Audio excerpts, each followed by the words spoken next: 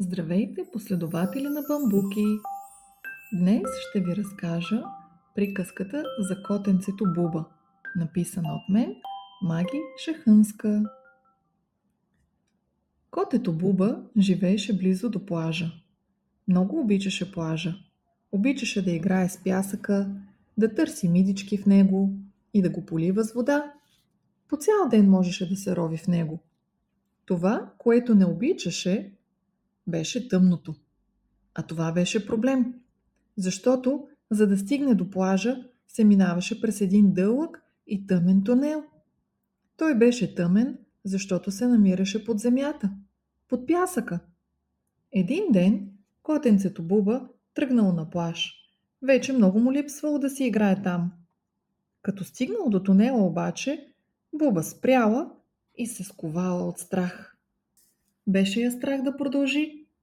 В този момент къртичето Кърти се връщал от пазар и видял Буба. «Хей, Буба, към плажа ли отиваш?» попитал къртичето. «Ами да, искам да стигна до плажа, но ме е страх от тъмното, а този тунел е дълъг и много тъмен», казала Буба. Мен не ме е страх. Аз по цял ден съм в тунели и нищо страшно не съм видял», отвърнал къртичето Кърти. «Не си видял, защото не виждаш. Къртиците не виждат в тъмното», казала Буба. «Така е, но дори с затворени очи мога да виждам светлини и сенки. Пробвай ти. Затвори очи и ще видиш светлини и сенки. Когато съм в тунела е тъмно, а когато изляза е светло. Затова не ме е страх, защото знам, че в края на всеки тъмен тунел се появява светлина. Хайде, ела, ще видиш, че не е толкова страшно». Буба тръгнала с къртичето, но тъкмо влезли в тунела и котенцето започнало да плаче. «Страх ме, не искам да е тъмно».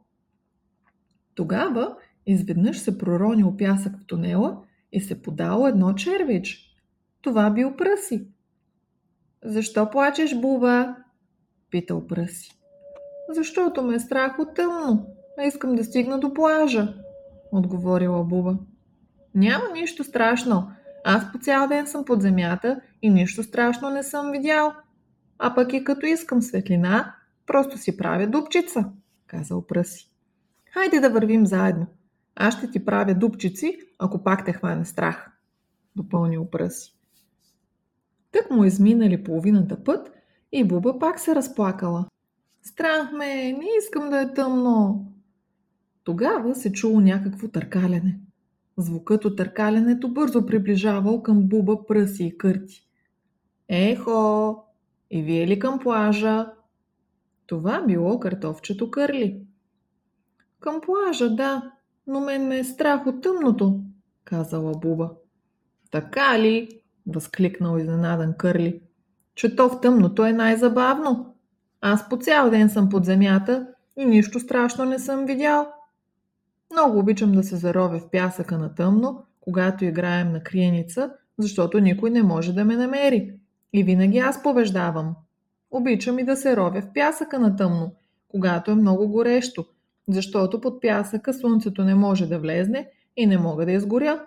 По цял ден мога да си стоя заровен, та чак и корени мога да си пусна. Хайде, ела с мен, ще си представим, че играем на криеница. Така ще е по-забавно и няма да те е страх», казал Кърли на Буба.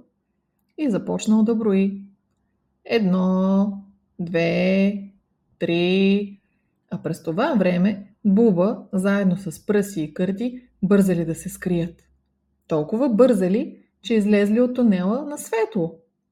«Еха, то не било страшно да е тъмно. Дори е забавно. Хайде пак», казала Буба. «Но първо да си поиграем заедно в пясъка». И всички започнали да си играят в пясъка. Червечето Пръси си направил пясъчна ябълка с дупчица в нея. Къртичето Кърти си направило очила. Картофчето си направило пясъчна къщичка, в която да се крие от слънцето. А котенцето Буба, какво мислиш, че си направил котенцето от пясък?